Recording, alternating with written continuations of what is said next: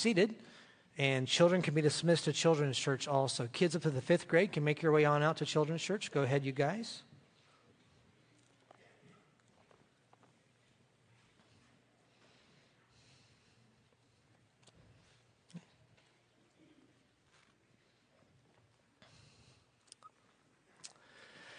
Tina and I had the privilege recently to take a trip out to California. And it was about what we expected. We were told to do a couple different things as far as vacation-y type things. And one of the things that we did was we went and visited an island. It was not a tropical island. It was not a resort type island. It was actually Alcatraz Island is where we went to visit. It was a great opportunity for us to see that old prison that is now closed down. And as I stood in one of the cells that one of those inmates lived in for quite some time, you can put your hands out and touch both walls on either side. Just 5 feet wide is the width of the cell. When you go through that tour, when you get to the end, they have a bookstore. And there are several items that you can buy in the bookstore with a little saying on it. You can buy a coffee mug, you can buy a t-shirt, even a poster that says this line right here about Alcatraz. Break the rules and you go to prison. Break the prison rules and you go to Alcatraz. Alcatraz was where they sent the worst of the worst. And you can hear the history behind some of the criminals that were there. You and I are grateful to live in a society where there is justice, where those who break the rules are punished. But what happens when someone breaks God's rules? How does God respond to that? That's a fairly big issue, but we find some things in the Bible that take us to some specifics of letting us know who He is, that He's paying attention, and that He is a God who is just. You see, the Bible teaches that the living God is both righteous and just at the same time. When I say righteous, we're talking about morally supreme to anything else that you could imagine. When He is righteous, it means that He's completely pure. There is no sin, there is no darkness in God at all. And some people have a hard time with the idea that God is righteous and then to say that He is just. Because just means that He will reward the good, but also that He will punish the wicked. He is good and He is loving. He is righteous and He is just. In fact, here's what Psalm 89 says about His righteousness and justice. Righteousness and justice are the foundation of your throne, the psalmist wrote. And because of this, when men have an encounter with God, there will be one of two possible reactions. If you have an encounter with God, you will either respond by trembling or by being emboldened. And it all depends on if you know that God personally or not. And what we'll see in God's word today is that when God reveals Himself, the righteous are emboldened and the wicked tremble. All that to take us to Daniel chapter 5. Would you please turn in a Bible to Daniel chapter 5? If you do not have a Bible of your own, or please use one of the pew Bibles for today. If you don't own a Bible, keep that pew Bible as our gift to you. It's page 852 in the pew Bible. While you're finding that, we have seen a repeated theme throughout our study in the book of Daniel, and that theme is the sovereignty of God on display. God is in control of everything. There is nothing that He misses. There's not a day that He's not paying attention to. There is not an anxiety that you have that He did not know it was coming, and that He is not one who can help you with that anxiety. We don't find anything that God misses. And today we're going to find not only is He sovereign over everything in our day, but He is the one that has set up kings and rulers, and He's the one that removes them. And a major transition in history we will look at today. We're going to start in that first verse of Daniel chapter 5. King Belshazzar made a great feast for 1,000 of his lords and drank wine in front of the 1,000. Belshazzar then tasted the wine. When he tasted the wine, commanded the vessels of gold and of silver that Nebuchadnezzar, his father, had taken out of the temple in Jerusalem. He brought that the king and his lords and his wives and his concubines might drink from them. Then they brought in the golden vessels that had been taken out of the temple, the house of God in Jerusalem, and the king and his lords and his wives and his concubines drank from them. They drank wine and praised the gods of gold and silver, bronze, iron, wood, and stone. Let's stop there. What's going on here? Well, there's a party going on, right? Babylon is really the capital of the world. They were a world dominating empire now. And Belshazzar throws this lavish dinner party for 1,000 people. This is a huge party that's going on.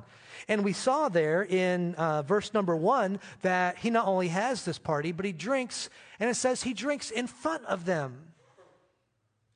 There's a bit of a show going on here, isn't there? He's doing this to be seen by all of these people, putting a display on before this great crowd. He does that, and then look at verse 5. Immediately, the fingers of a human hand appeared and wrote on the plaster of the wall of the king's palace, opposite the lampstand. And the king saw the hand as it wrote. I've asked you, as we study the book of Daniel, to look for the contrast between the true and living God and false gods. And here we find out a God that has power. He has power when there was praise being given to several other gods who had no power at all. At this party, the praise is given to the gods of those several different materials: gold, silver, stone, wood, bronze. And Belshazzar has this idea in mind with gods. Here's my gods. Here's what we're celebrating as we get together today. You know what? Go and get those cups that I believe it's his grandfather, Nebuchadnezzar, that my grandfather took from that invisible God when we took over Israel. Go and get those cups and bring them in. What a great opportunity for us to show who really has power. And he says, bring me those, and I'm going to say a toast using those cups of the invisible God. I'm going to say a toast to my gods that we can handle right here in front of us and see. A common expression that you and I will still hear today is the handwriting is on the wall. You've heard that before. The handwriting is on the wall. Maybe like in a work setting when some things were going bad and maybe somebody's going to get fired. Someone might say, well, I saw it coming. The handwriting was on the wall. I could tell they were going to quit or get fired. It's a common expression. We find that for the first time right here in Daniel chapter 5. That's where we get this expression, from this incredible opportunity that we have to read about fingers of a human hand appearing. Now, we're not told a lot about this. I think we'll have more clarity someday on questions that we have. But what do you think this hand was like? What do you think? Does anybody think it might have been a big hand that was writing on the wall there? There was fear that came right away, so maybe it was a big hand that was writing on the wall. Maybe that's what comes to your mind. Well, some of you, if you're as old as me or older, you might remember an old TV show where there was this little hand without an arm walking around. You know, maybe you think of that hand in the Addams Family. You guys remember that one? Was that what it was like? Nobody was laughing, I don't think, at that time. But we get an answer to what happens when God reveals himself to the wicked. Look, verse number 6. Then the king's color changed. What color do you think he turned? I think white as a ghost. Could have been red. Could have been green. and his thoughts alarmed him. His limbs gave way, and his knees knocked together.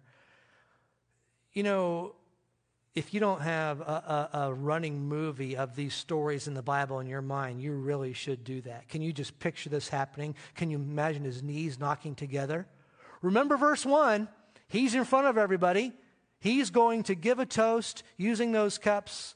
He's up there making a show. And where everybody can see him, this hand appears and writes some kind of a message on the wall. And, well, you know, alcohol was involved, so probably some of them for a second thought, boy, I've had a little too much to drink. But that's not what is happening here. There is a good reason for them to be afraid and for his knees to knock one against the other. He had the right response because God is writing on the wall Belshazzar's fate.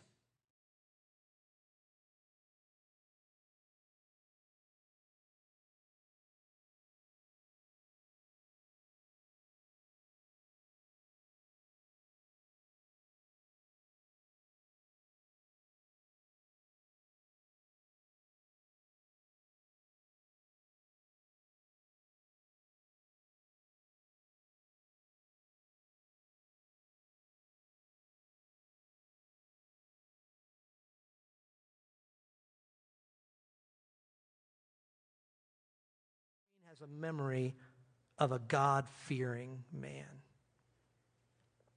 The queen, because of the words of the king and his lords, came into the banqueting hall, and the queen declared, "O king, live forever." I want you to remember that line right there.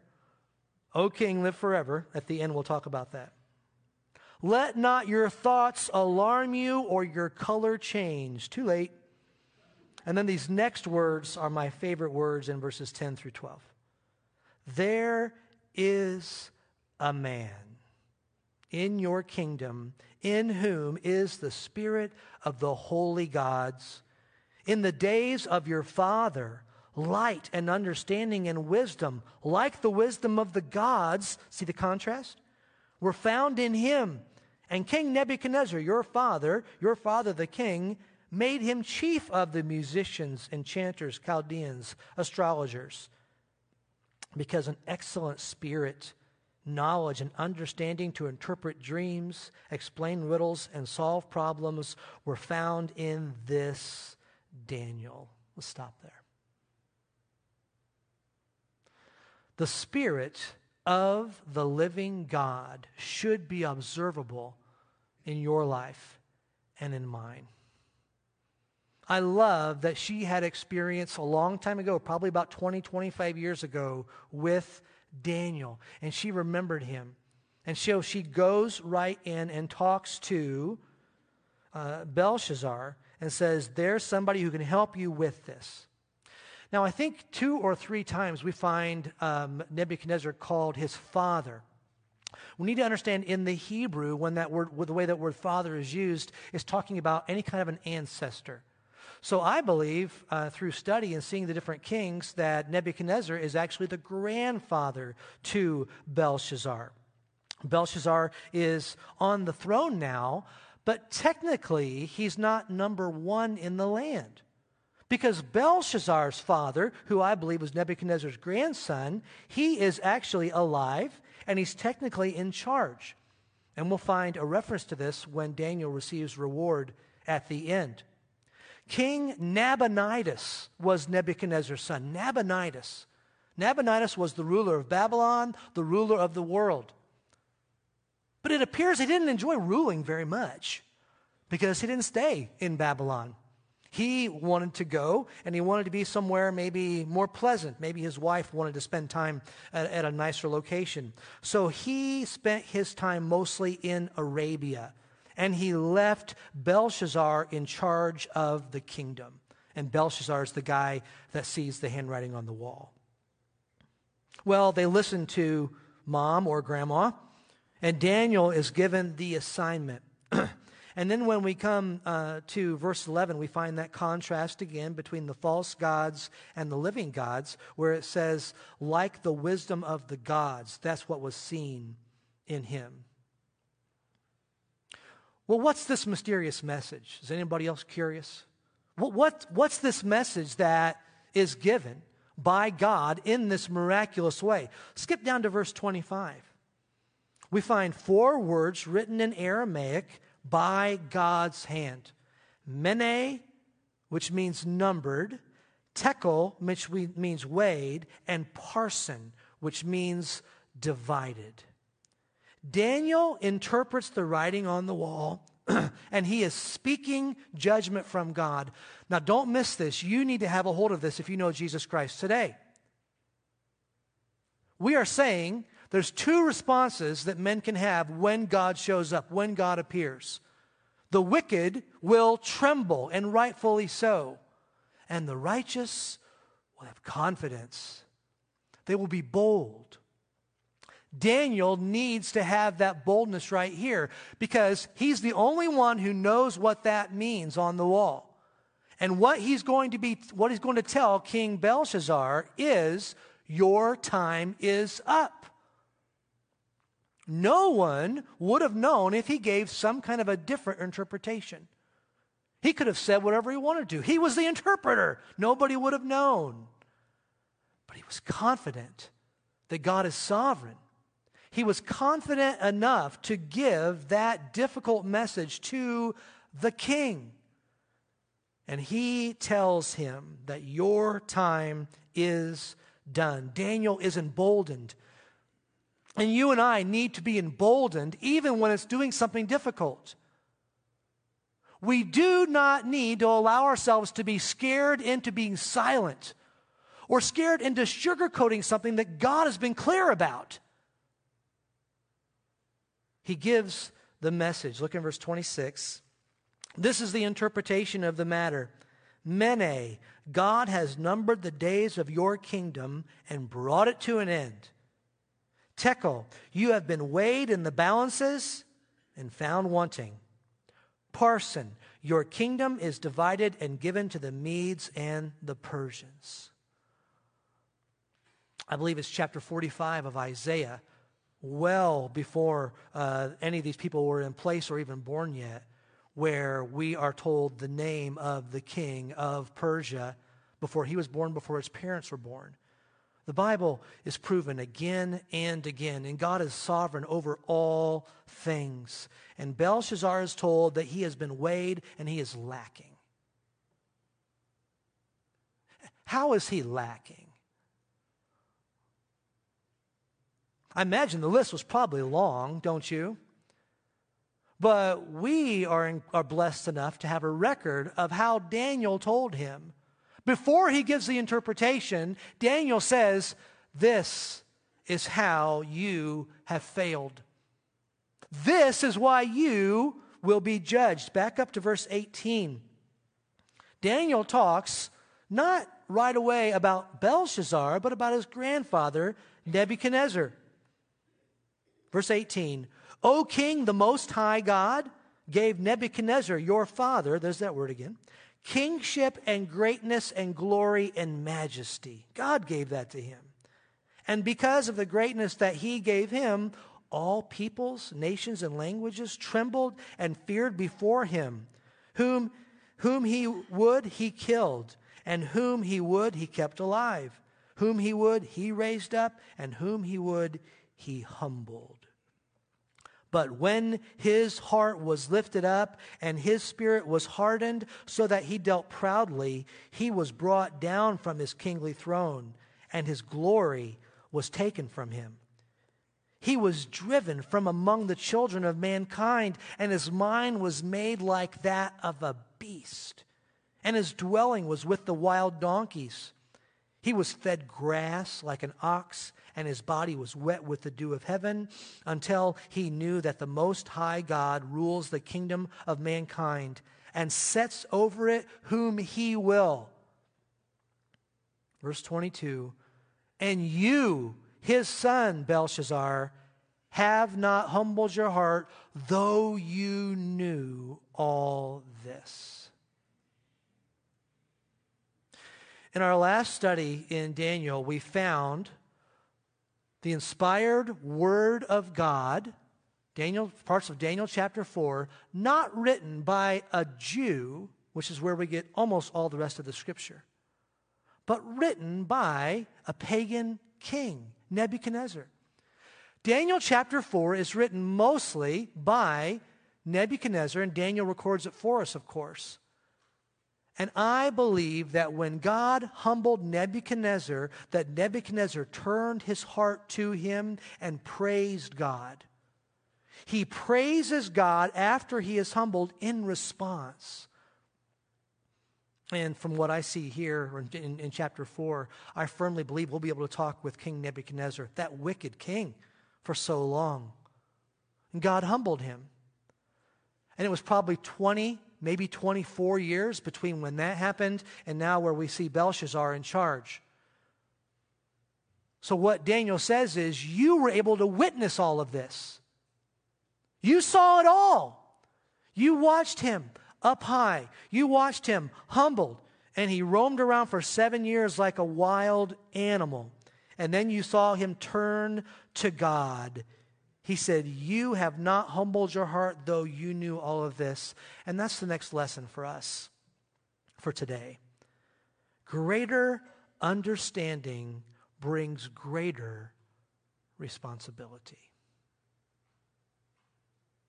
The more that God gives to you, the more that God lets you in on, the greater responsibility that you have. Some of you have been given incredible blessing, more than maybe you ever thought, more than your parents ever thought you would have. You've been given resources. God gives every one of his children some kind of a spiritual gift, and they are to use that gift to serve others in the church. Now, some of you are holding on to that. Some of you have yet to find out what that gift is because you're not serving, you're not doing things for him. And greater understanding brings greater responsibility. To whom much is given, much will be required. And if you know Jesus Christ, you will be saved from the fires of hell, and I praise God for that. And you will stand before God someday as your judge, not for your sins, that was taken care of by the work of Christ on the cross. But you will stand before God as your judge, and he will judge your good works. You're still going to have eternity serving God, but those rewards will come, and that judgment will come based on what we're doing in this small amount of time that we have in this world. 60 years, 80 years, 100 years, it's going to fly by. And what we do with this time, we are stewards of our money, stewards of the gifts that we have, stewards of our thoughts, stewards of our relationships. You're a steward of your pain. What are you doing with it? We have these things for a reason, and there's a greater responsibility. That's exactly what Daniel tells the king here. But he has responded with pride. And Proverbs 8:13 tells us that pride and arrogance I hate, says the Lord. Look at verse 23. But you have lifted up yourself against the Lord of heaven, and the vessels of the house have been brought in before you, and your lords and your wives and your concubines have drunk wine from them, and you have praised the gods of silver and gold, of bronze, iron, wood, and stone, which do not see or hear or know, but the God in whose hand is your breath, and whose are all your ways you have not honored. And that's the last lesson for us today. Never use God-given ability against God's given will.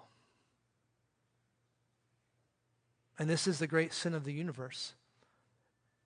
Every individual who has ever raised their fists to God and cursed him has done that with the breath that he put in their lungs. And he's held off. He's waiting.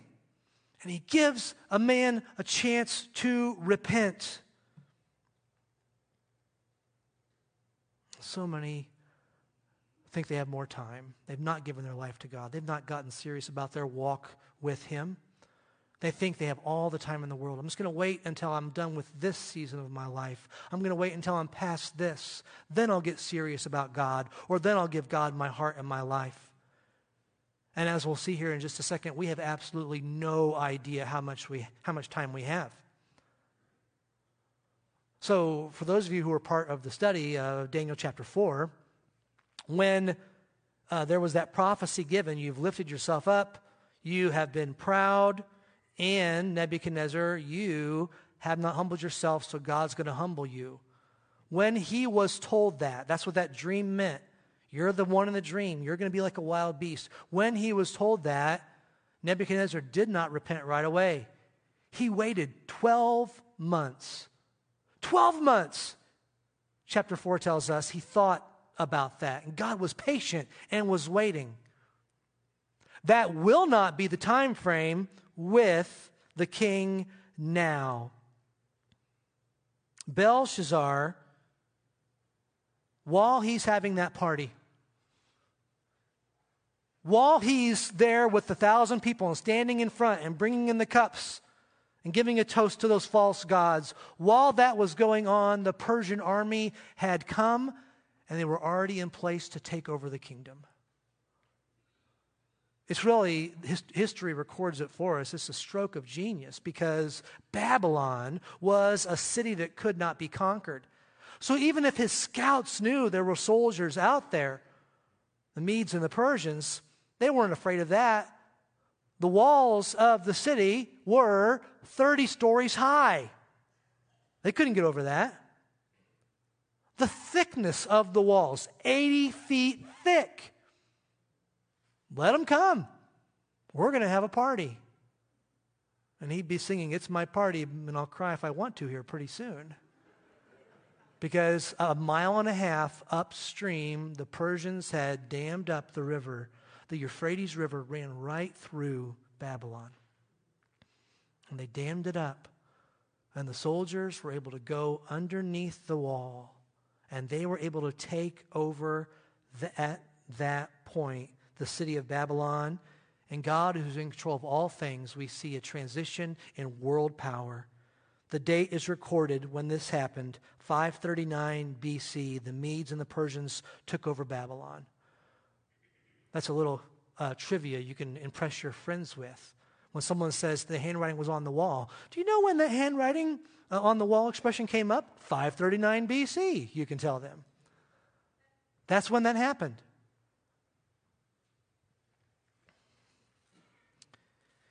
Let's look at verse 29.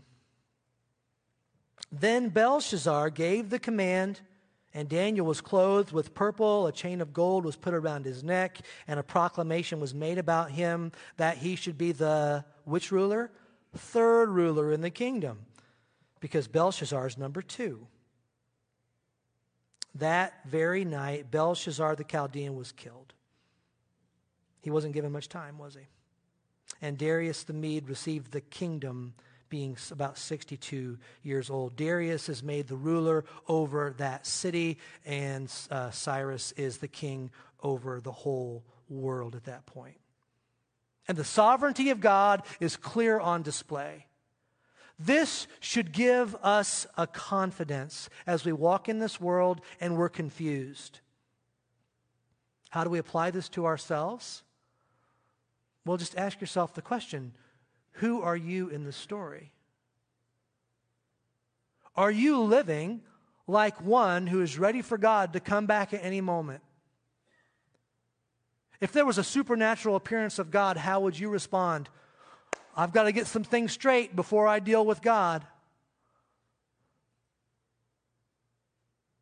And some horribly have heard about the work that Christ did on the cross, and that there is salvation and forgiveness of their sins offered and available.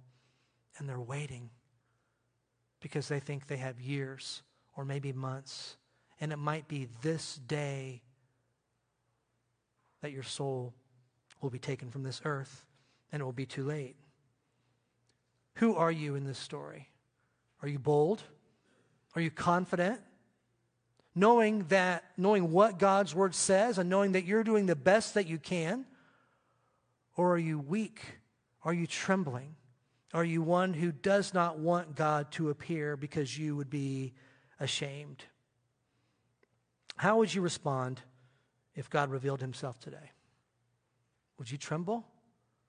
Or would you run to him and give him a hug and say, thank you? Let's pray. Our gracious Lord, we thank you for who you are, that we have your ear even in this moment, and that we don't have to wait for some kind of a message to be written on a wall with a hand, but we can pick up your very message to us in your word. God, I would ask that you would work in our hearts, that you would allow us to spend the time that we have in this world being responsible, understanding that we have a greater responsibility with who we are, with what we've been entrusted with. Help us not to squander it. We thank you, Heavenly Father, for your patience. I praise you for your patience with me. I thank you for your patience with all those. Some right now, the thoughts in their mind, those places in their mind where they don't want anyone to see or anyone to know, you can go right to those places. And you're loving, and your forgiveness is there for whatever is in their past. And for those who are struggling, for those who are trying to get more victory, it's available. We thank you for leaving us here to do your work. It would be my prayer that individuals that represent this church family, maybe some that are listening on the broadcast today, that another would say of them, I know one in whom is the Spirit of God. May that be me. Help us not to be Christians in the secret service. Help us to be bold, not because of who we are, but because of who you are. And we praise you, Heavenly Father, for the wonderful privilege that it is to be called your Son. As we have our heads bowed, I want to ask the piano to play through, and I'm going to give you a chance to pray today. There's been a few different directions that the text has taken us. Maybe God's challenged you in one of those ways. Maybe you're here today and you've been waiting on getting serious about God. Why are you waiting? This day can be the day you get serious about him, or it could be the day of your salvation. Jesus Christ paid for your sins on the cross, and if you will just call out and ask for forgiveness, he promises to do that for you. Humble yourself, and he will forgive you and make you his child. You can pray even right now.